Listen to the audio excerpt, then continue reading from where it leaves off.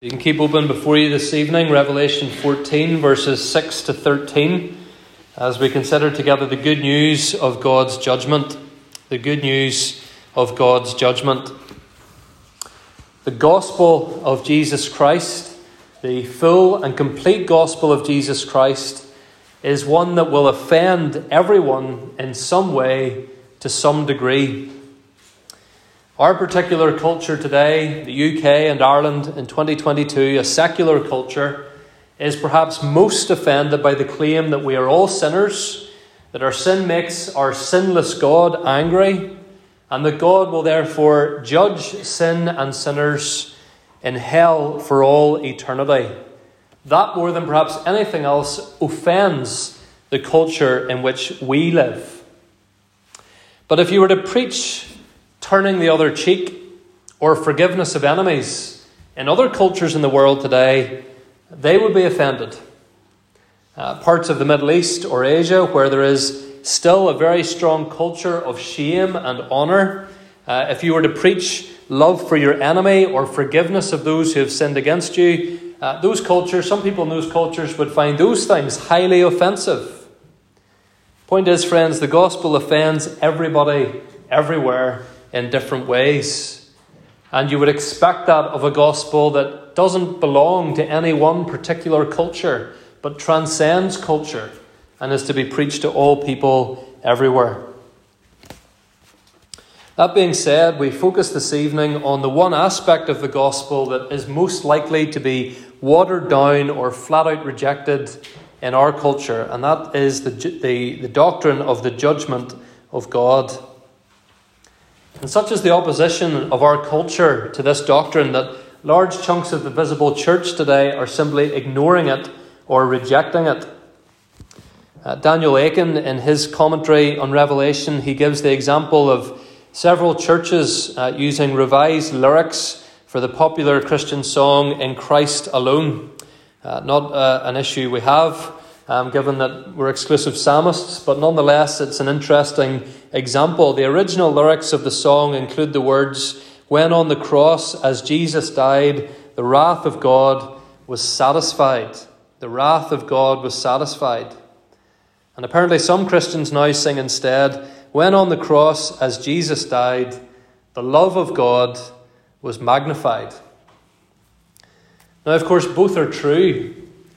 But it's not that we should choose between one or the other, and we certainly shouldn't be celebrating one and be ashamed of the other. But an increasing number of Christians are ashamed and embarrassed about the doctrine of the wrath of God and the judgment of God. We shouldn't be. The wrath of God, friends, the judgment of God, is part of the good news of the gospel of Jesus Christ. Because if God is not holy enough and powerful enough to bring final judgment upon all the evil and sin and wickedness of this world, then no one is. And the unsolved murders will remain unsolved, and the unanswered questions will remain unanswered, and we will never know peace. And the dark swirl of chaos that this world is will remain a dark swirl of chaos forever.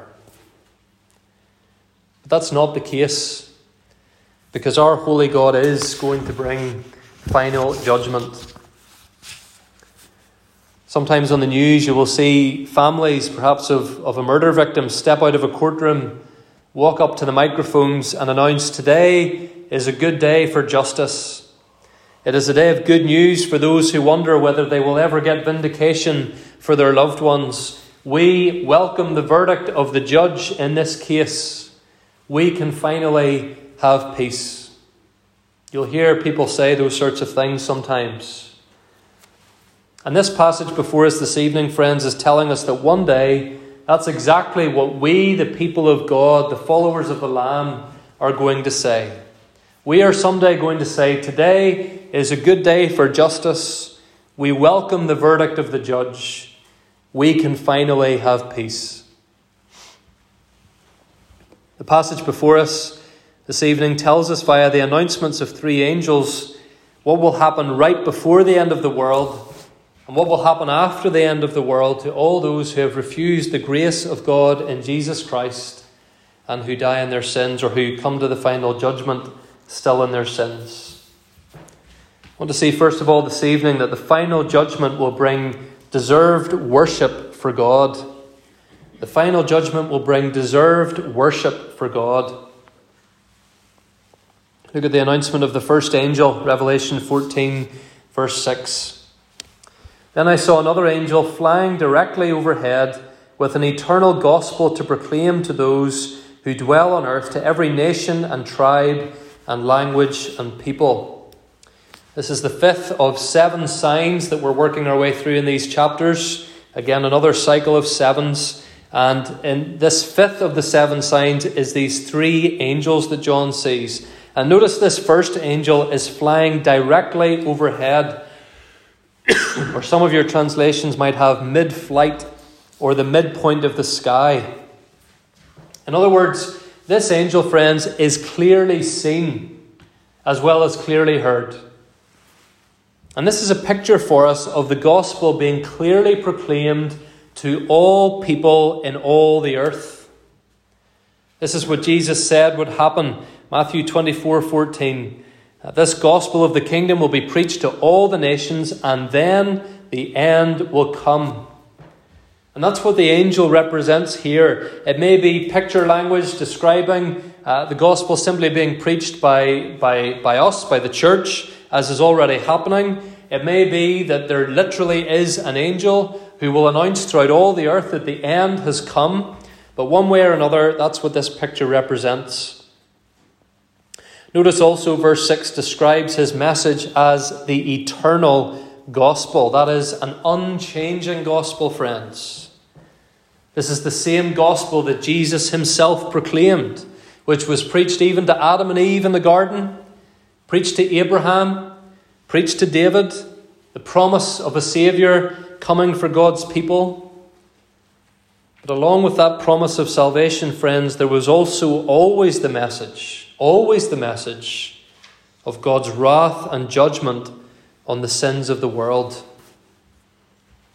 And we cannot split the two apart, and that is what people do in our culture, either inside or outside the church.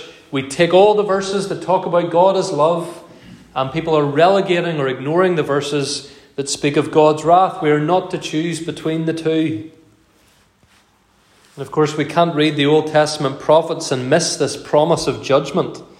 Nor can we read through the preaching of Jesus and miss the promise of judgment.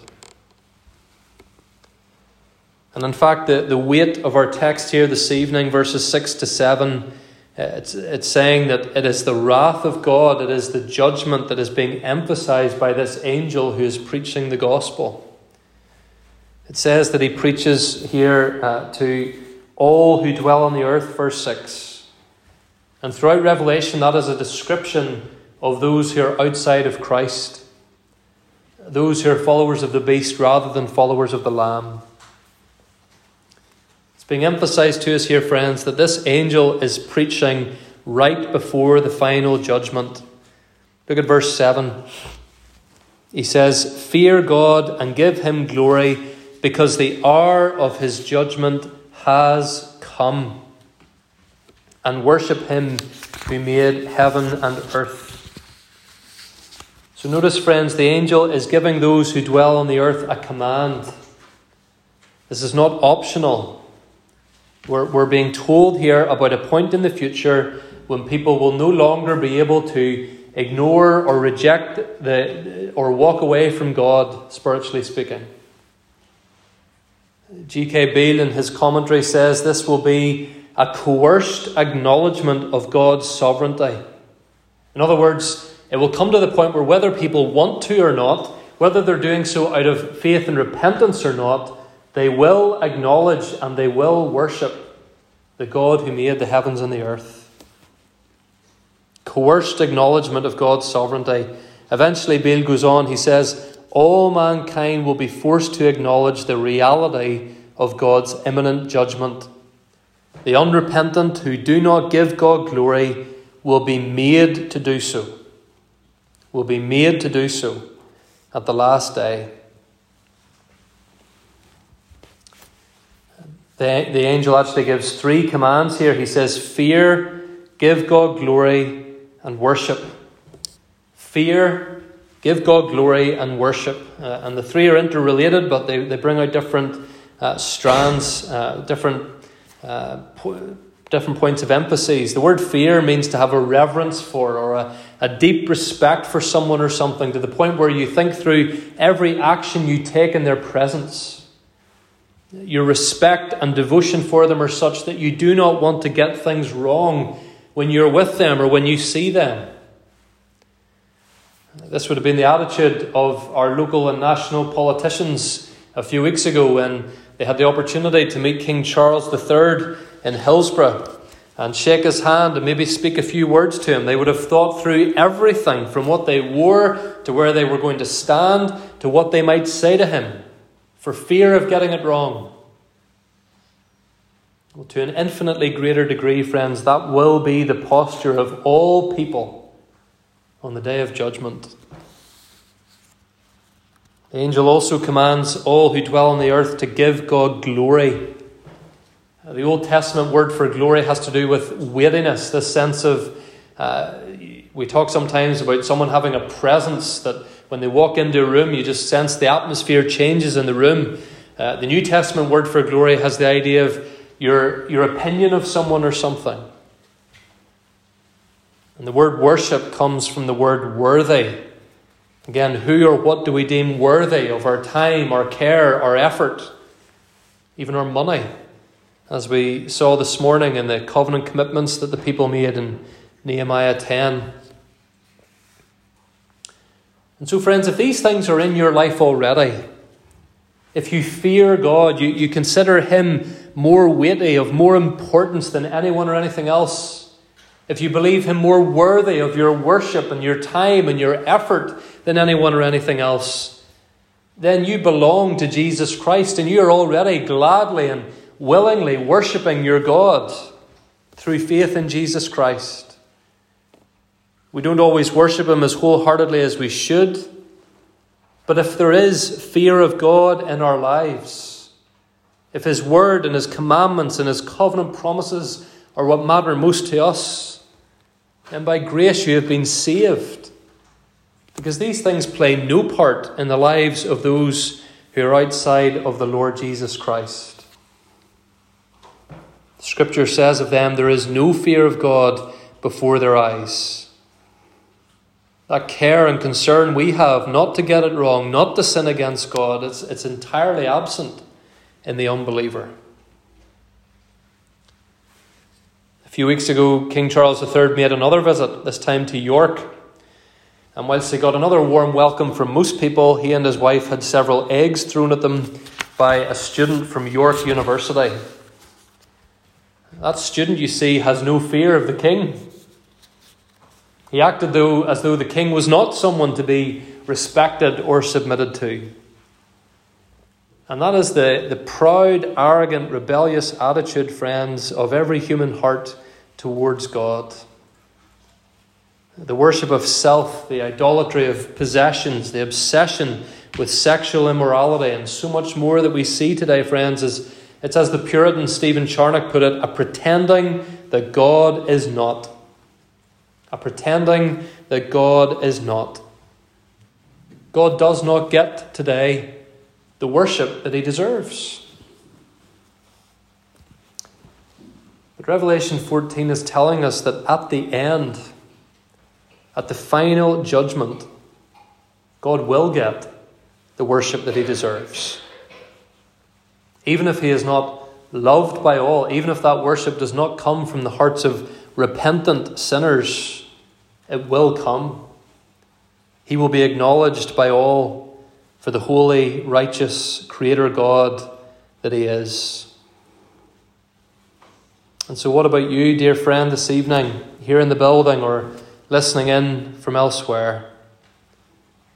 Will you on that day be acknowledging God through gritted teeth or with wholehearted rejoicing? Will the last day just be like many other days in your life when you gladly worship God for for what he has done for you in Jesus Christ? Does he get reverence and worship from you, or does he see a man or a woman or a boy or a girl pretending each day that God doesn't see it all? Now is the day of salvation. Repent and today gladly bow the knee before him, or you will be forced to bow the knee at the end. And that will only be the beginning, because as we consider secondly today, the final judgment will bring eternal torment for God's enemies. Eternal torment for God's enemies. Look at the announcement of the second angel in verse 8. Fallen, fallen is Babylon the Great, she who made all the nations drink the wine of the passion of her sexual immorality. Now we're going to be thinking a lot more about Babylon later in Revelation, particularly in chapters 17 and 18. But all we need to know for now is that Babylon represents the world at war with God. Babylon is symbolic of all the political power, all the cultural power, all the religious power that is anti-Christ, that is of the beast that we were thinking of in chapter 13. But what does the angel announce? Babylon is fallen. In fact, it's repeated twice that Babylon is fallen. There's no such thing as an exclamation mark in the Greek language, and so when something's emphasized or drawn attention to, it's repeated. Fallen, fallen. It's done. Babylon is finished at the return of Christ and at the final judgment. The wrath of God has come upon Babylon. And then in verse 9, the third angel makes his announcement. If anyone worships the beast and its image and receives a mark on his forehead or on his hand, he also will drink the wine of God's wrath, poured full strength into the cup of his anger. So remember now what we saw in chapter 13. We saw that Satan's beast will put his mark upon all unbelievers during the last days.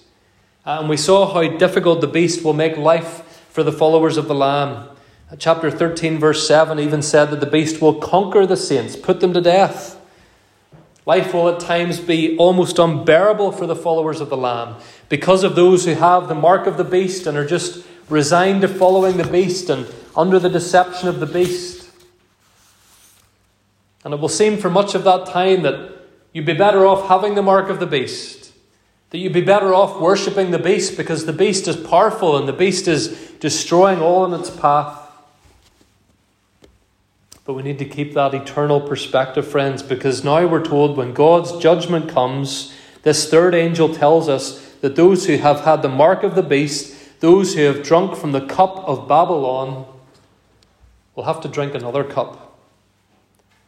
They will have to drink from the cup of God's wrath. And this idea that God's wrath is in a cup and is to be poured out upon his enemies, it's a picture that we find all through the Bible. Psalm 75 verse 8, for example. Just listen to these words. We'll be singing them later. Psalm 75 verse 8. For in the hand of the Lord there is a cup with foaming wine well mixed, and he pours out from it, and all the wicked of the earth shall drain it down to the dregs. And here now is the fulfillment of that prophecy. At the final judgment, the drinkers of Babylon's cup will have to drink from God's cup. A cup of wrath, poured full strength on sinners, on unrepentant sinners. And by the way, this is how we know that the mark of the beast is spiritual. It's not something physical. It's not some of the stranger ideas that people come out with today about what this mark will look like. It's a spiritual mark. And the reason we know that is because all who have it are going to have God's wrath poured upon them at the judgment. Who's going to have God's wrath poured upon them at the judgment? All unbelievers. Therefore, all unbelievers have the spiritual mark of the beast, whether they realize it or not. Look at verse 10. He will be tormented with fire and sulfur in the presence of the holy angels and in the presence of the Lamb. And the smoke of their torment goes up forever and ever, and they have no rest day or night, these worshippers of the beast and its image. These verses, friends, are very important for us when it comes to our understanding of the doctrine of hell. Because, of course, that's what these verses are describing. They're describing the experience of those who will be in hell. There are a couple of alternative suggestions that have been made by professing Christians, teachers and preachers, concerning what will happen to unbelievers when they die. The first is the suggestion of universalism. Universalism. And universalism is the belief that eventually, one way or another, pretty much everyone will go to heaven. There may be some kind of intermediate period of suffering, but it won't last forever. It won't be that bad. And a loving God will see everyone in the end saved one way or another. Second suggestion about the fate of unbelievers is that of what's called annihilationism, which is simply the belief that unbelievers won't go to heaven, they won't have their sins forgiven, but nor will they suffer forever. Instead, they will simply be annihilated. In other words, at some point, God will simply end their existence altogether, physically and spiritually. They will not exist anymore, and so they will not suffer anymore. Well, the verses we've just read in Revelation 14, as well as the clear teaching of Jesus, the Old Testament and the Apostles, friends, it all shows us that both universalism and annihilationism are wrong. They're simply not true. Notice in verse 10 the word tormented. And again in verse 11, the smoke of their torment. The word torment means torture, to cause to suffer. So when the final judgment comes and God's wrath is poured upon unbelievers, it will not cause them to cease to exist. It will cause them to be tormented, tortured, to suffer. And verse 11 tells us for how long they will suffer. The smoke of their torment goes up forever and ever, and they have no rest day or night. So this is not a temporary torment, friends. This is eternal, conscious, never-ending torment, from which there is no escape, contrary to the claims of universalism or annihilationism. And to those who would say, that's not very loving, didn't Jesus say, do not judge? Well, don't try to play Jesus off against Jesus. Mark chapter 9, verse 48, Jesus says, in hell, the worm does not die, and the fire is not quenched. Jesus taught what Revelation also teaches. Hell is an eternal, conscious, never-ending torment for those who go there. That's why Jesus, like Revelation, like the rest of the Bible, constantly described hell as a fire. That's picture language, friends. I could be wrong. I don't particularly imagine that there will be literal fire in hell. It's a picture for us to describe torturous pain. You ask, well, what will be so torturous about hell? Well, amongst other things, it will be the fact that those who are there know they could have escaped. And for those who have particularly had many, many opportunities to escape, the more opportunities they have had, the more torturous hell will be. Sermons they heard will come back to haunt them. Decisions they made about God and church and the Bible will play over and over and over in their minds. The bitterness and regret of having hardened their hearts and stopped their ears and refused to listen will leave them staggering around as the cup of God's wrath is poured upon them, symbolically speaking. Notice verse 10 says that the torment of those who follow the beast will go up forever in the presence of holy angels and in the presence of the Lamb. Hell is not somewhere that God is not present. Some of you may have heard that mistaken suggestion and sometimes perhaps made by people who are well intended and perhaps do grasp something of hell. But it's not that some people suggest that what makes hell is that God isn't there. It's not true. What makes hell is that God is only present there in wrath and in anger, rather than in grace and mercy. But you don't have to have the cup of his wrath poured out full strength upon you. Someone else has had that cup poured upon them, so that sinners don't have to.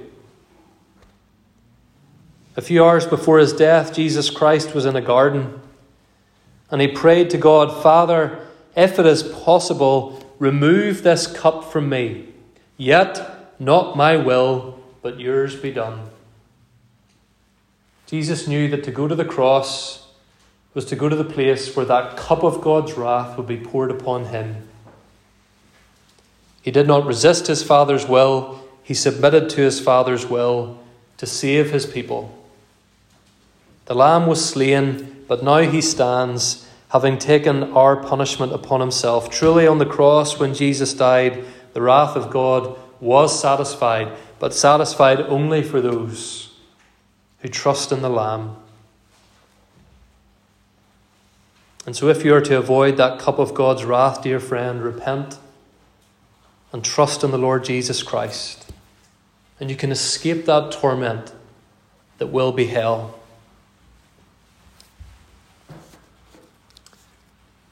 The final judgment will bring deserved worship for God. It will bring eternal torment for God's enemies. Thirdly and finally, it will bring eternal rest and reward for God's people. Eternal rest and reward for God's people. Look at Revelation 14, verse 12. Here is a call for the endurance of the saints, those who keep the commandments of God and their faith in Jesus. This again ties in with what we saw in chapter 13. Chapter 13, having described the power and impact of the beast upon the saints. Chapter 13, verse 10 says, here is a call for the endurance and faith of the saints. And likewise here in chapter 12, we have a call for endurance. One writer actually says that the ethic most often called for in Revelation, the moral choice most often demanded of believers in Revelation, is endurance. Endurance. Considering everything that Christians will have to face before the return of Jesus, we're going to need to persevere. We're going to need to endure. But chapter 14 gives us the motivation to endure. If chapter 13 was, in a sense, the negative, it was all the bad stuff that we're going to have to put up with, that we're going to have to endure. Chapter 14, in a sense, is the positive. It's the end result of what our endurance will be, namely the judgment of sin and the eternal reward of the saints. Look at verse 13. I heard a voice from heaven saying, write this, blessed are the dead who die in the Lord from now on. Blessed indeed, says the Spirit, that they may rest from their labours, for their deeds follow them. The Holy Spirit very rarely is quoted or speaks in Revelation, only here and once more before the end in chapter 22. And I would suggest that the reason that we're drawn to the Spirit here, drawn to the words of the Spirit, this is simply confirmation. Again, it's emphasizing to us, it's putting in bold print that there is blessing for those who die in the Lord or who belong to the Lord. Here's why we should endure, friends. There will be blessing for us. We will see our enemies judged. We will finally go to our rest. Again, what do those families say who leave the courtroom? Today we can have peace. Justice has been done. Now sometimes, perhaps even oftentimes, they don't say that because they don't believe that the guilty party has been justly punished. Maybe they think the judge got it wrong or went too easy on them. Maybe they think no amount of prison will make up for whatever it is that this person has done. Sometimes people leave the courtroom feeling as though justice has been denied. Friends, no one will be left feeling like that when Jesus the judge appears. We will see our enemies judged. Paul says to the Corinthians, do you not know that the saints are to judge the world?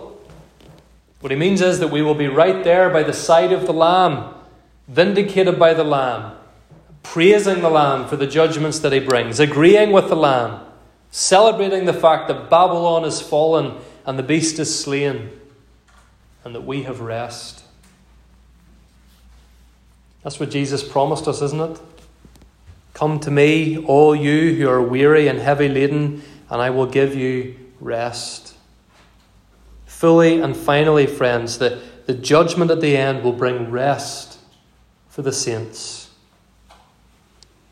Rest from persecution. Rest from temptation. Rest from our own internal daily struggles with sin. Rest from illness.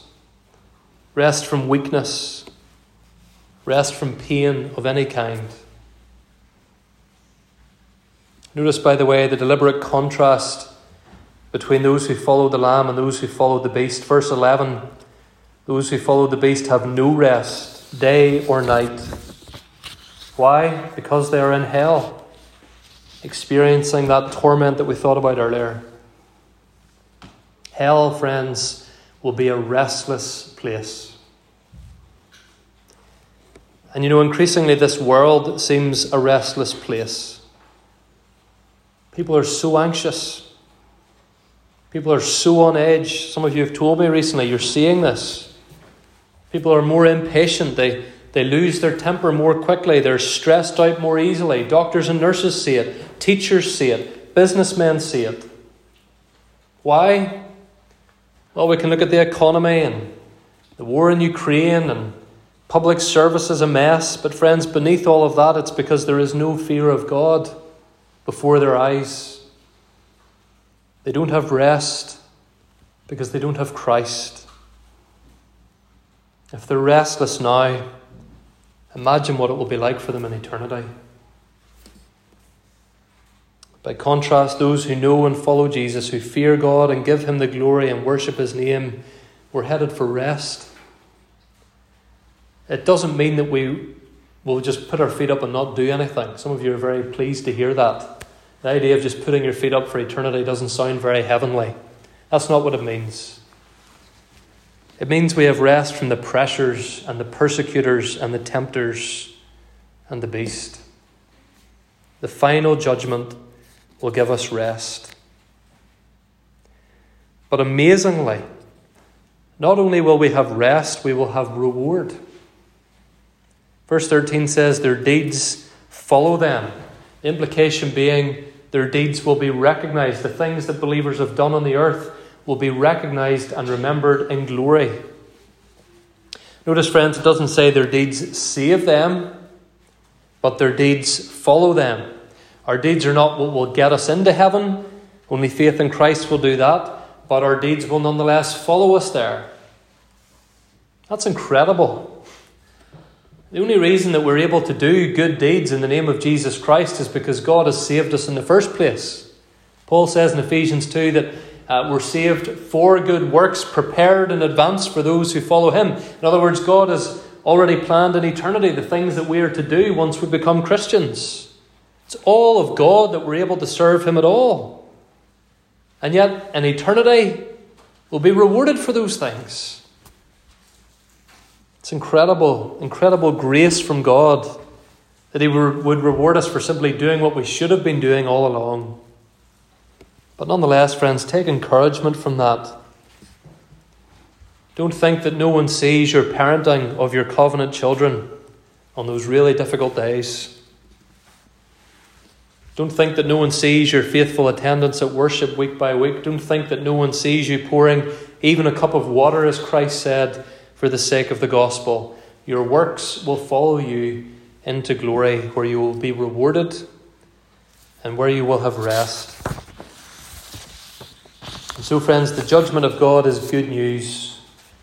It's good news for God, who will finally get the recognition he deserves from all people. It's good news for those who die in the Lord, or who are waiting patiently for his return, because we will get the rest that we long for and the vindication we have suffered for. But friends, remember the words of verse 12. Here is a call for the endurance of the saints, those who keep the commandments of God and their faith in Jesus. And in a sense, friends, there's the very reason why we carried out covenant renewal today.